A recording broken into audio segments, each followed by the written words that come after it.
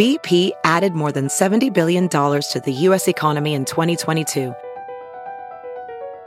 Investments like acquiring America's largest biogas producer, Archaea Energy, and starting up new infrastructure in the Gulf of Mexico. It's and, not or. See what doing both means for energy nationwide at bp.com/investing in America.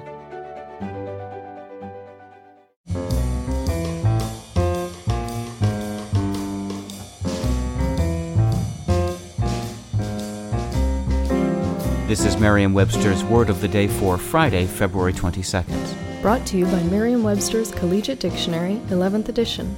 Available from your favorite bookstore or online at www.merriam-webster.com. The word of the day for February 22nd is logy, spelled L-O-G-Y. Logy is an adjective that means marked by sluggishness and lack of vitality, groggy. Here's the word used in a sentence.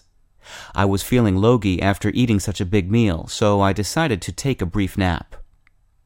Based on surface resemblance, you might guess that logy, also sometimes spelled with 2 G's, is related to groggy, but that's not the case. Groggy ultimately comes from Old Grog, the nickname of an English admiral who was notorious for his cloak made of a fabric called grogram, and also for adding water to his crew's rum.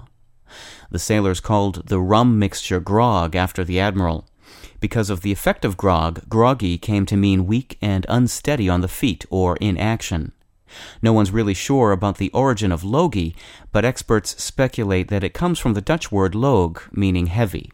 Its first recorded use in English from an 1847 London newspaper refers to a logy stroke in rowing.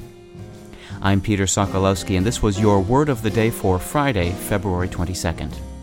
For more information, visit Merriam-Webster online at www.merriam-webster.com.